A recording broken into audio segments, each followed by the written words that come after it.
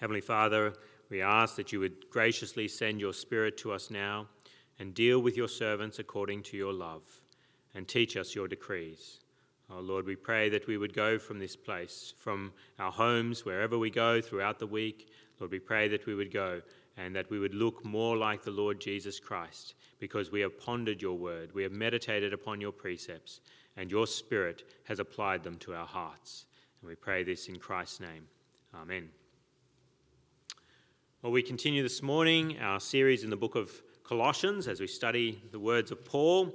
And Paul has been extolling the Lord Jesus Christ in previous verses. Those are the verses that we've been looking at of late, and the Lord Jesus and who he is, and that he is the image of the invisible God, that he is the one who has created all things, he is the one who continues to sustain all things, he is the Redeemer, the one who has redeemed his body, the church. And so this morning we continue looking at what the Apostle Paul has to say about the Lord Jesus, but particularly about his own work as a servant of the Lord Jesus. So in last week we looked at how people are at enmity towards God, that they're enemies in their minds, they're alienated from God, and we looked at how they have been reconciled in the Lord Jesus Christ.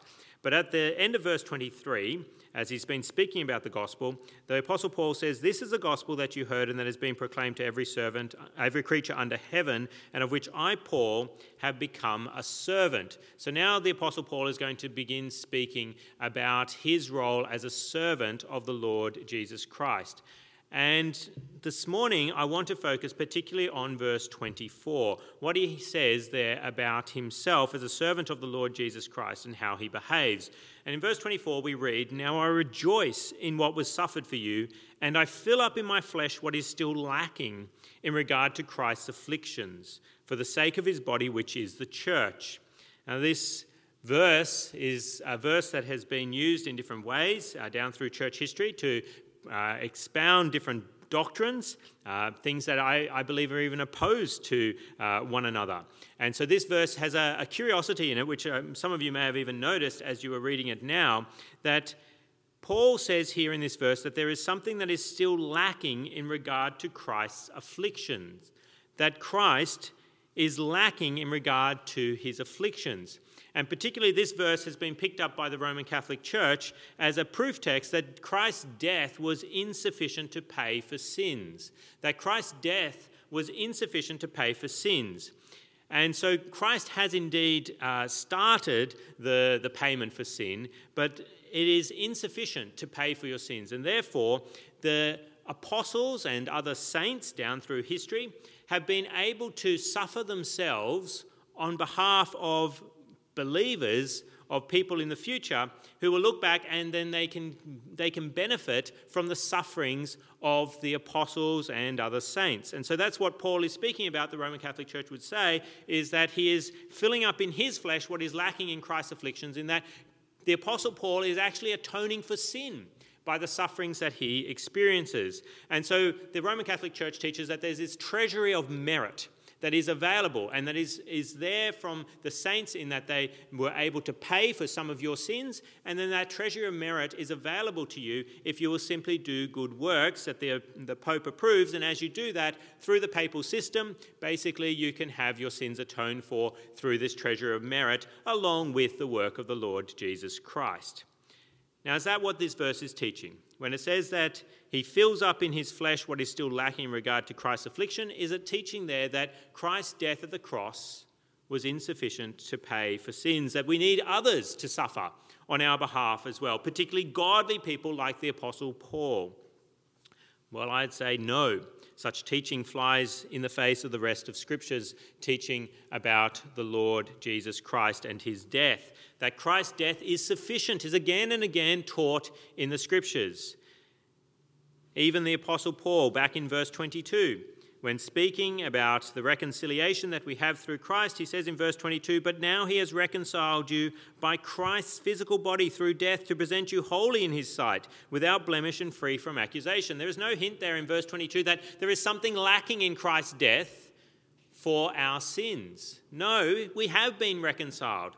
We have been made holy in his sight. We are without blemish and free from accusation because of the death of Christ, not because of the sufferings of the Apostle Paul.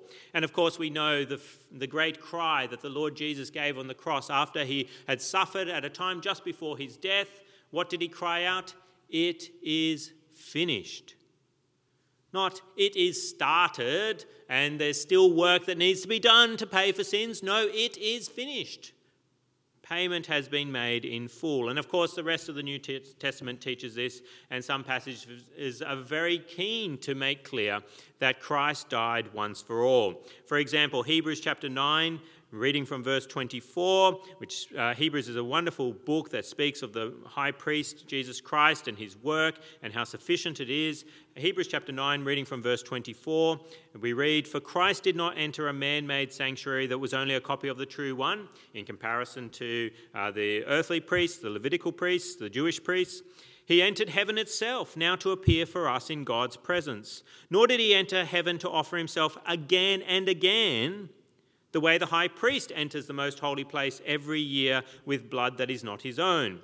Then Christ would have had to suffer many times since the creation of the world. But now he has appeared once for all at the end of the ages to do away with sin by the sacrifice of the apostles? No, by the sacrifice of himself. Just as man is destined to die once and after that to face judgment, so Christ was sacrificed once to take away the sins of many people, and he will appear a second time, not to bear sin, but to bring salvation to those who are waiting for him." Very clear teaching from the book of Hebrews there, that Christ has suffered once. Just as you die once, Christ died once to pay for sin. And so therefore we know that there is nothing lacking in Christ's atoning work at the cross. There is nothing lacking in his suffering for our sins. And so we cry, along with that hymn writer Bliss, "Guilty, vile and helpless we, spotless Lamb of God was he. Full atonement, can it be?" Yes, we ask the question, can it be? Hallelujah, what a Saviour. Lifted up was he to die. It is finished was his cry. Now in heaven exalted high. Hallelujah, what a Saviour. And so therefore, if we start to say that there is something lacking in Christ's atoning work, then we make a mockery of the cross. And I don't want to criticize Roman Catholics themselves, but the dogma of Roman Catholicism is one that is despising, even as it claims to honour the Lord Jesus Christ. It's actually bringing dishonour on his atoning work if it says that his work at the cross was insufficient. And if you've never trusted in Christ's death, then come to Christ for salvation. If you do not believe that the Lord Jesus Christ died for you, do not delay, come to him. There is a treasury of merit, but it's all through the work of Christ. Not your works, not anyone else's. If you're trusting in Christ plus other works, whether it be yours or someone else's or the Apostle Paul's, you are insufficient in having your sins paid for. It has to be in Christ alone. And so I encourage you, come to Christ today, do not delay, and get salvation from your death to have eternal life in heaven through Christ. But then what does this text mean? If Christ sufficiently paid for sin, why does Paul say that Christ's afflictions are still lacking? Because that is what the verse says after all, that there is something still lacking in regard to Christ's afflictions in verse 24. What does this mean? Well, Christ still does experience affliction. There is something lacking in Christ's affliction because there is an ongoing affliction to the Lord Jesus, not in his physical body, as he experienced so many years ago, but in his spiritual body, the church.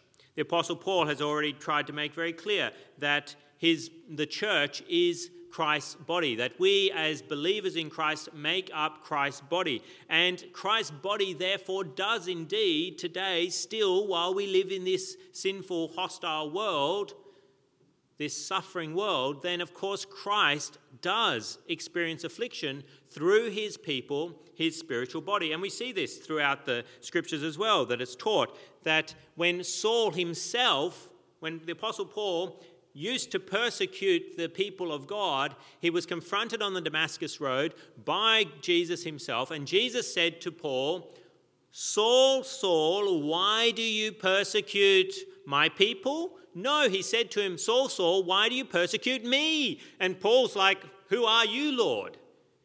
He's at a loss as to knowing who he's been persecuting. Who's this person that's appeared to him?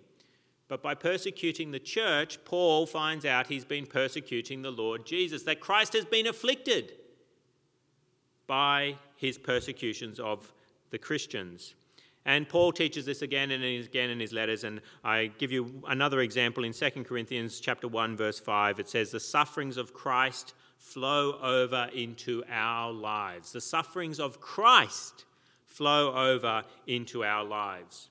And so then it makes sense that the afflictions of Christ are still lacking, that Christ's afflictions are still lacking because the sufferings are ongoing, that God's people still suffer in this world today. So therefore Christ still suffers in this world today.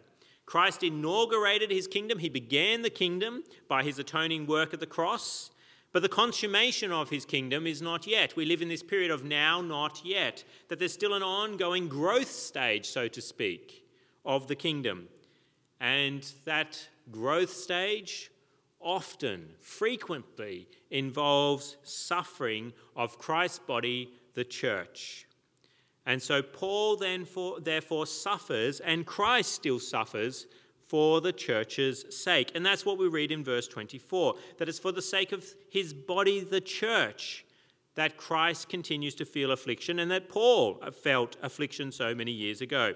Just as an athlete grows muscle through pain, it'd be lovely if you could become very fit without pain, but if you want the muscles, you need to experience the pain. And it's the same with the body of Christ.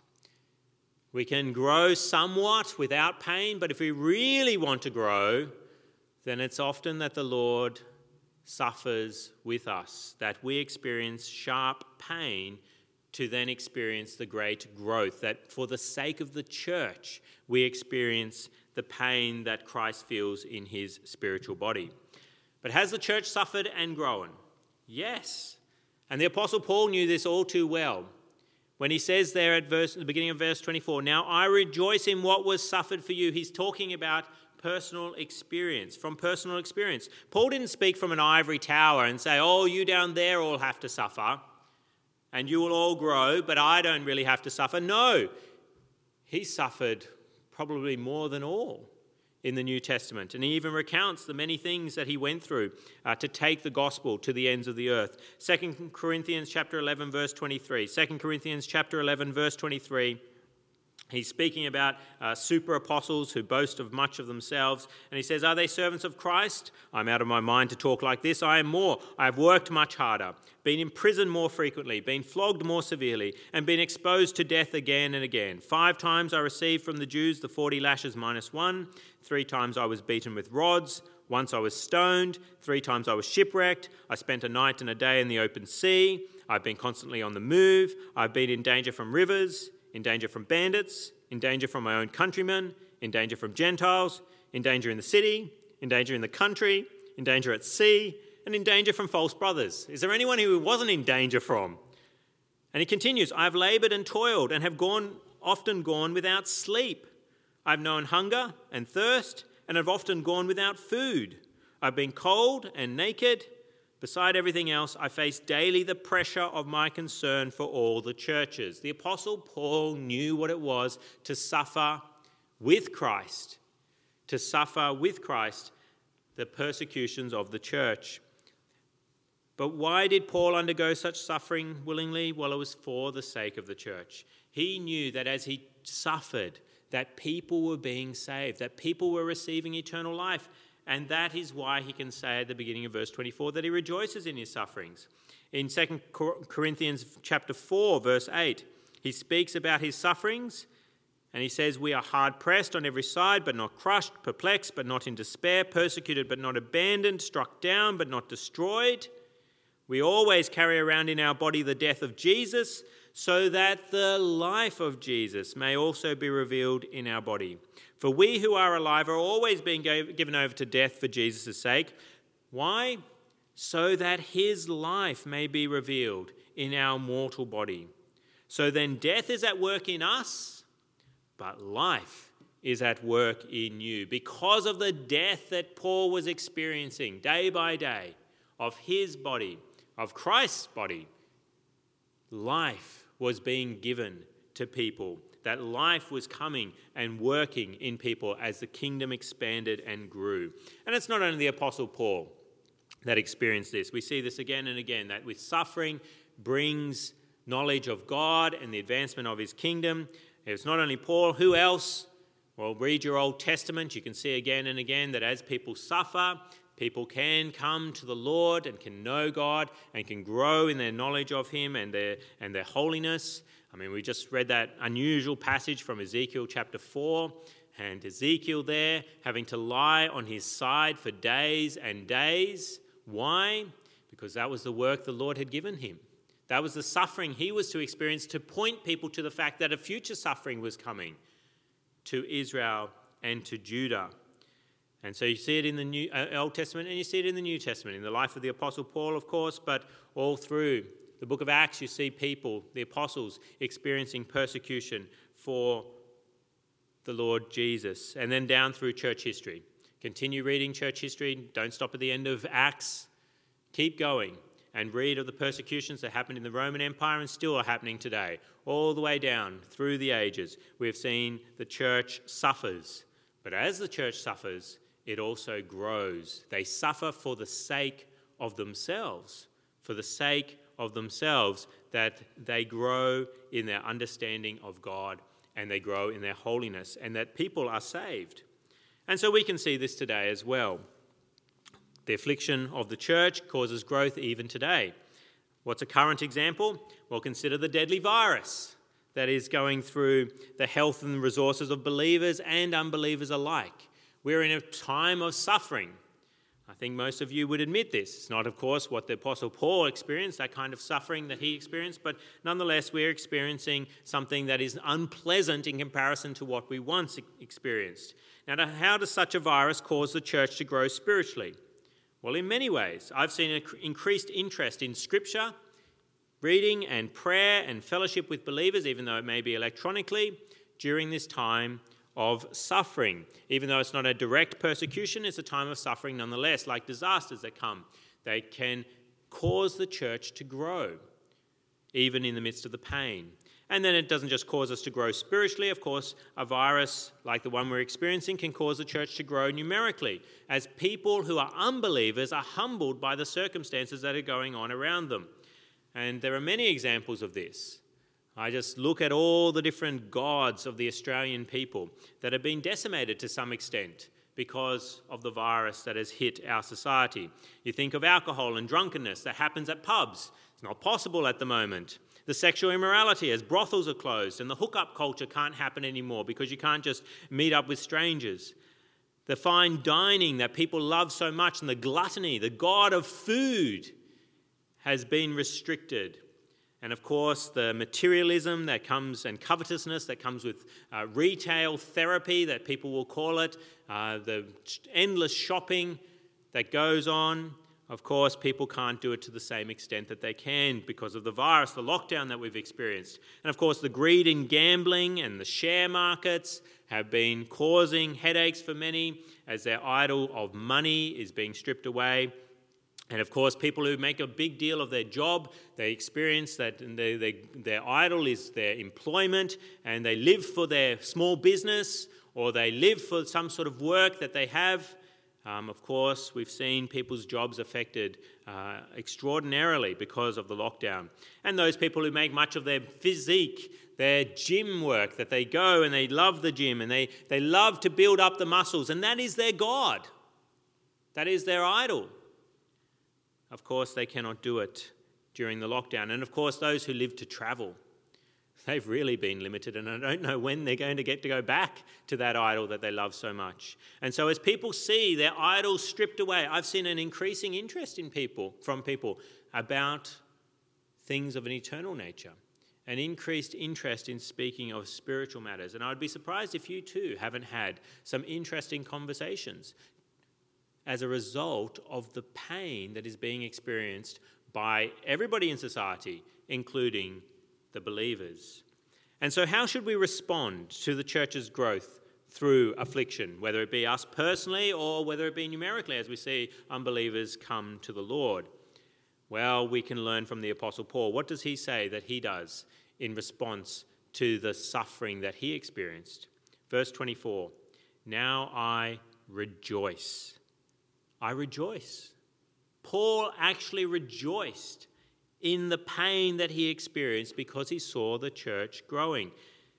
And he says this again and again in his letters. Philippians chapter 2, verse 17. But even if I am being poured out like a drink offering on the sacrifice and service coming from your faith, I am sad? No, I am glad and rejoice with all of you. So you too should be glad and rejoice with me. He rejoiced in being poured out like a drink offering. That does not sound pleasant, but he rejoiced in it and was glad.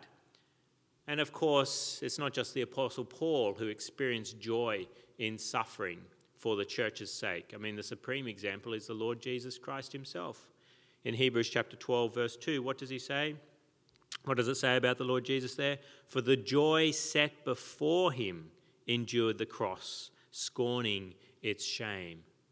The Lord Jesus actually considered the cross as a joy that was set before him because he knew the growth that would come from the church as a result, and of course the glory that would be given to his name. And so we know everyone gets down in affliction, gets down in suffering, but the Christian is different. He remains joyful and can rejoice. Why?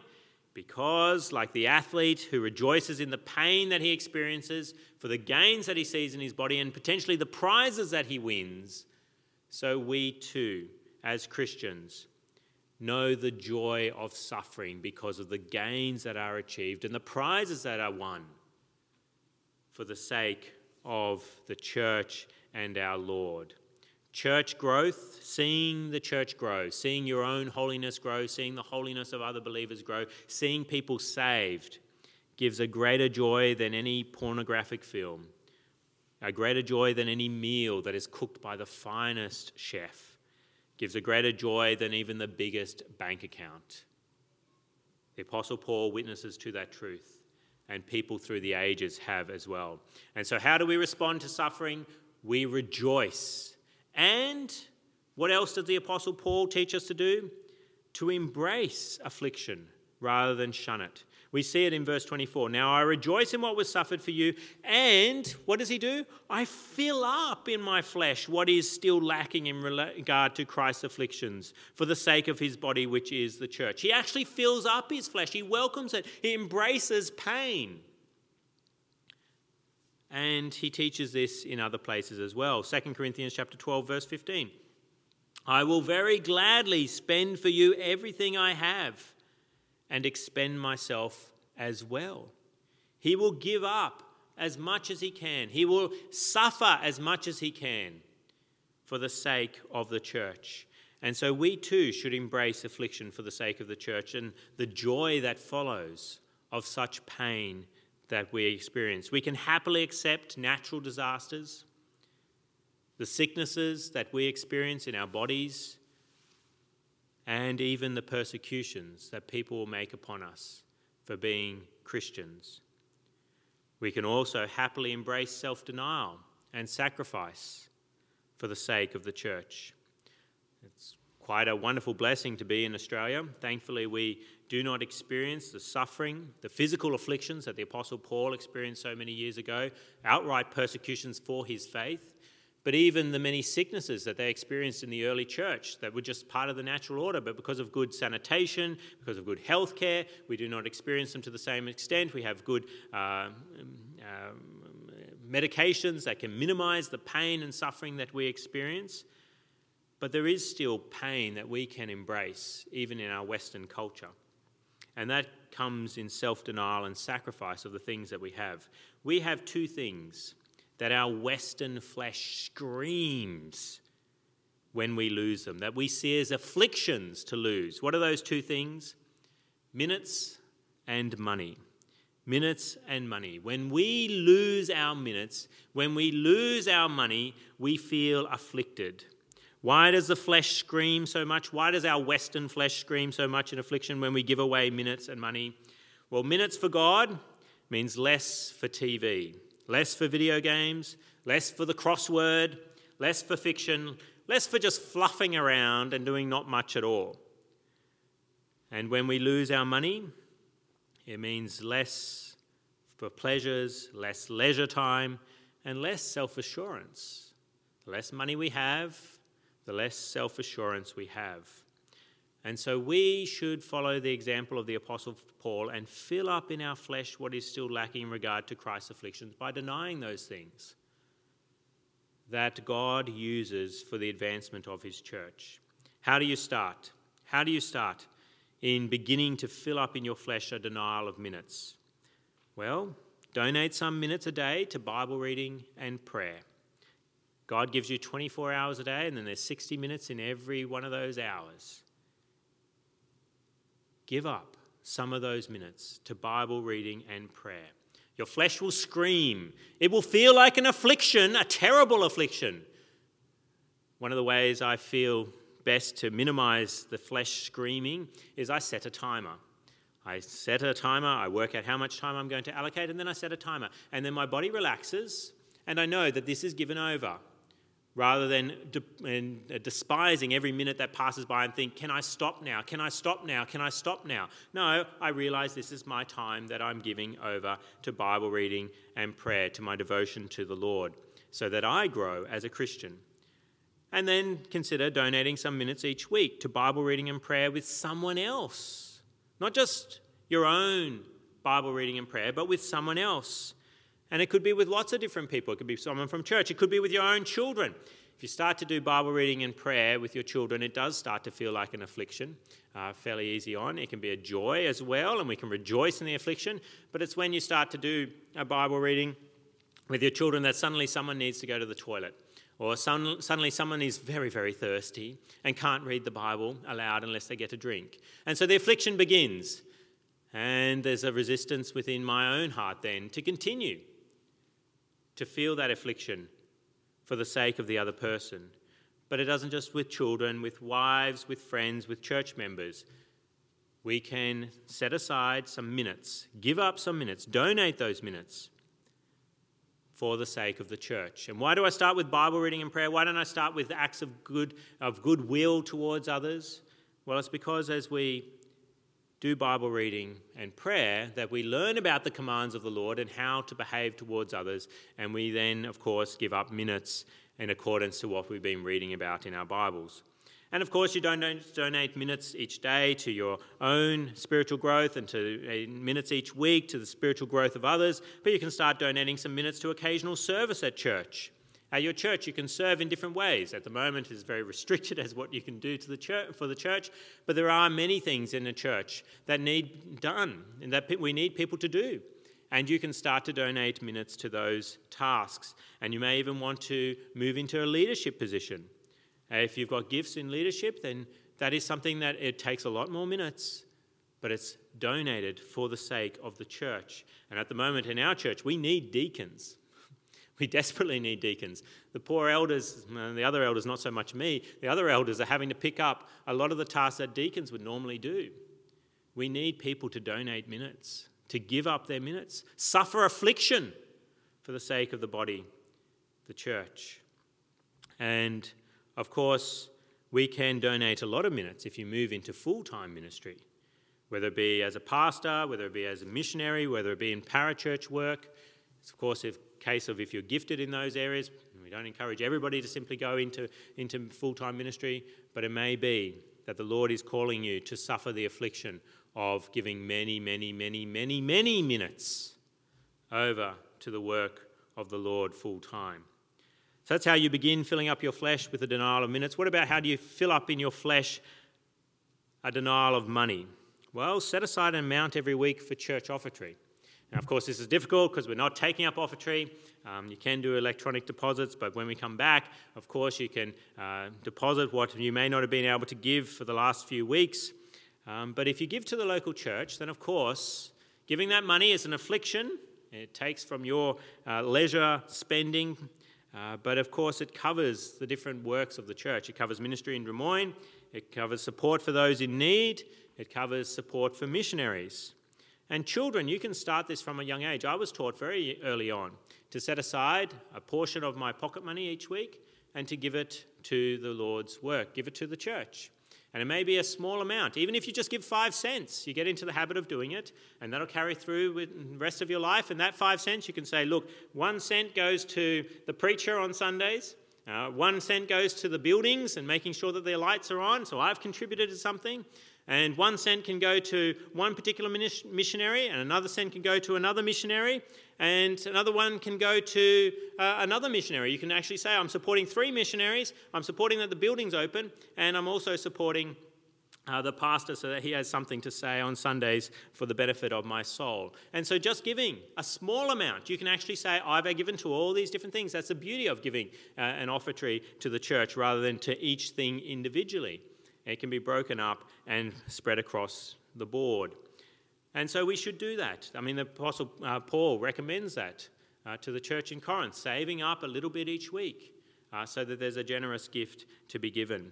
And then, of course, we can set aside a monthly amount for missionary giving. If you want to learn how to give up, to deny your money, the flesh, the screams to accumulate money, to give it up monthly amounts for missionaries. Some of our missionaries aren't at 100% support, and they've never been at 100% support, and they've been years and years and years in the field. They still need that support to keep on going. And then, of course, you can regularly buy books to read yourself and read with others, to give away books. This is part of self-denial of the money that you want to keep. You can fill up in your flesh by spending money on things that will be a benefit for people's souls. I've actually seen it. I've seen people who want to know what is something that is helpful for them with a particular situation. I have a book for them, and I say, this book will be particularly helpful for you to read. And they look at it and they say, how much does it cost? Oh, $6. Maybe, have you got something, could you just photocopy something or send me something online? Or, yeah, $6, it seems like a bit much. I've actually seen that people are not willing to spend $6 for something that could be a benefit to them. They do not see it as a way of giving up for the Lord. It is such a terrible affliction. You look at poor Ezekiel had to lie on his side for days and days and days. I'm called to give $6 up for the benefit of my soul or the benefit of someone else's soul. I've seen, you recommend this book would be really helpful for that person. Oh, yeah, I'm not sure. We need to learn to spend money for the benefit of the church. And occasionally that even means buying technology to connect you with others, particularly at this time, so that you can still have fellowship. And we've been doing that at the church at the moment. We've spent quite a lot on technology of late, just so that people are still being fed and so that the church continues to grow. It feels painful for me every time I have to buy another piece of technology for the church, because I love face-to-face. But I do it. I get the other elders to help me approve it, but I do it because I want to see the church grow. Now, I can't promise you pain-free giving of minutes and money, but I can tell you that there is a sweet joy. The Lord Jesus said it is more blessed to give than to receive. And it is testified again and again and again in my life and the lives of others. It is blessed to give rather than receive. Sometimes we need to work at it, at the rejoicing in the midst of affliction. And I was even convicted this week by my lack of rejoicing in the effects of the pandemic. As I was thinking about all the suffering that we've experienced, so much of it I've been resisting and been groaning about and grumbling about, and people ask me, how am I going? And I say, oh, okay. There should be a rejoicing that is experienced because we see that people are growing in their relationship with the Lord and that people are being saved as they experience their idols being decimated. So we need to work at that rejoicing sometimes, or a lot of the time. It's hard to say with the Apostle Paul, now I rejoice in what was suffered for you, but we should work at doing so. And so as I conclude, I need to ask you some questions. Do you know the joy of suffering with Christ for the sake of the church? Do you know that joy of suffering with Christ for the sake of the church? Would you say you're willing to suffer for the sake of the church? Would you say you're willing to suffer for Christ? And how are you filling up what is lacking in Christ's afflictions? His afflictions are still lacking because he hasn't come back. We haven't gone to glory. How are you filling up what is lacking in Christ's afflictions for the sake of the church? Would you call your giving of minutes and money an affliction, a sacrifice? Would anyone else, if they knew how much you give for the Lord of your minutes and your money? Or is your giving so small that you don't really notice it? It's the equivalent of a cup of coffee every so often. How can you give more of your minutes and money this week for the sake of the church? And is your life joyless because you're not filling up on affliction for the sake of Christ's body? If you do not feel much joy, is it because you do not feel much affliction for the sake of the body? Let's come to God in prayer. Let's speak with him. Lord Jesus, we thank you that in your love and power you have saved us by your death. There is no more to pay for our sin. It is finished. But Lord, as we come before you, we ask that you would forgive us for our groaning and complaining about your suffering that we as your body feel as your kingdom grows. Instead of groaning and complaining, O God, we ask that you would help us to rejoice in such sufferings and fill up in our flesh what is lacking for the sake of your body, the church. And we pray this in your name. Amen.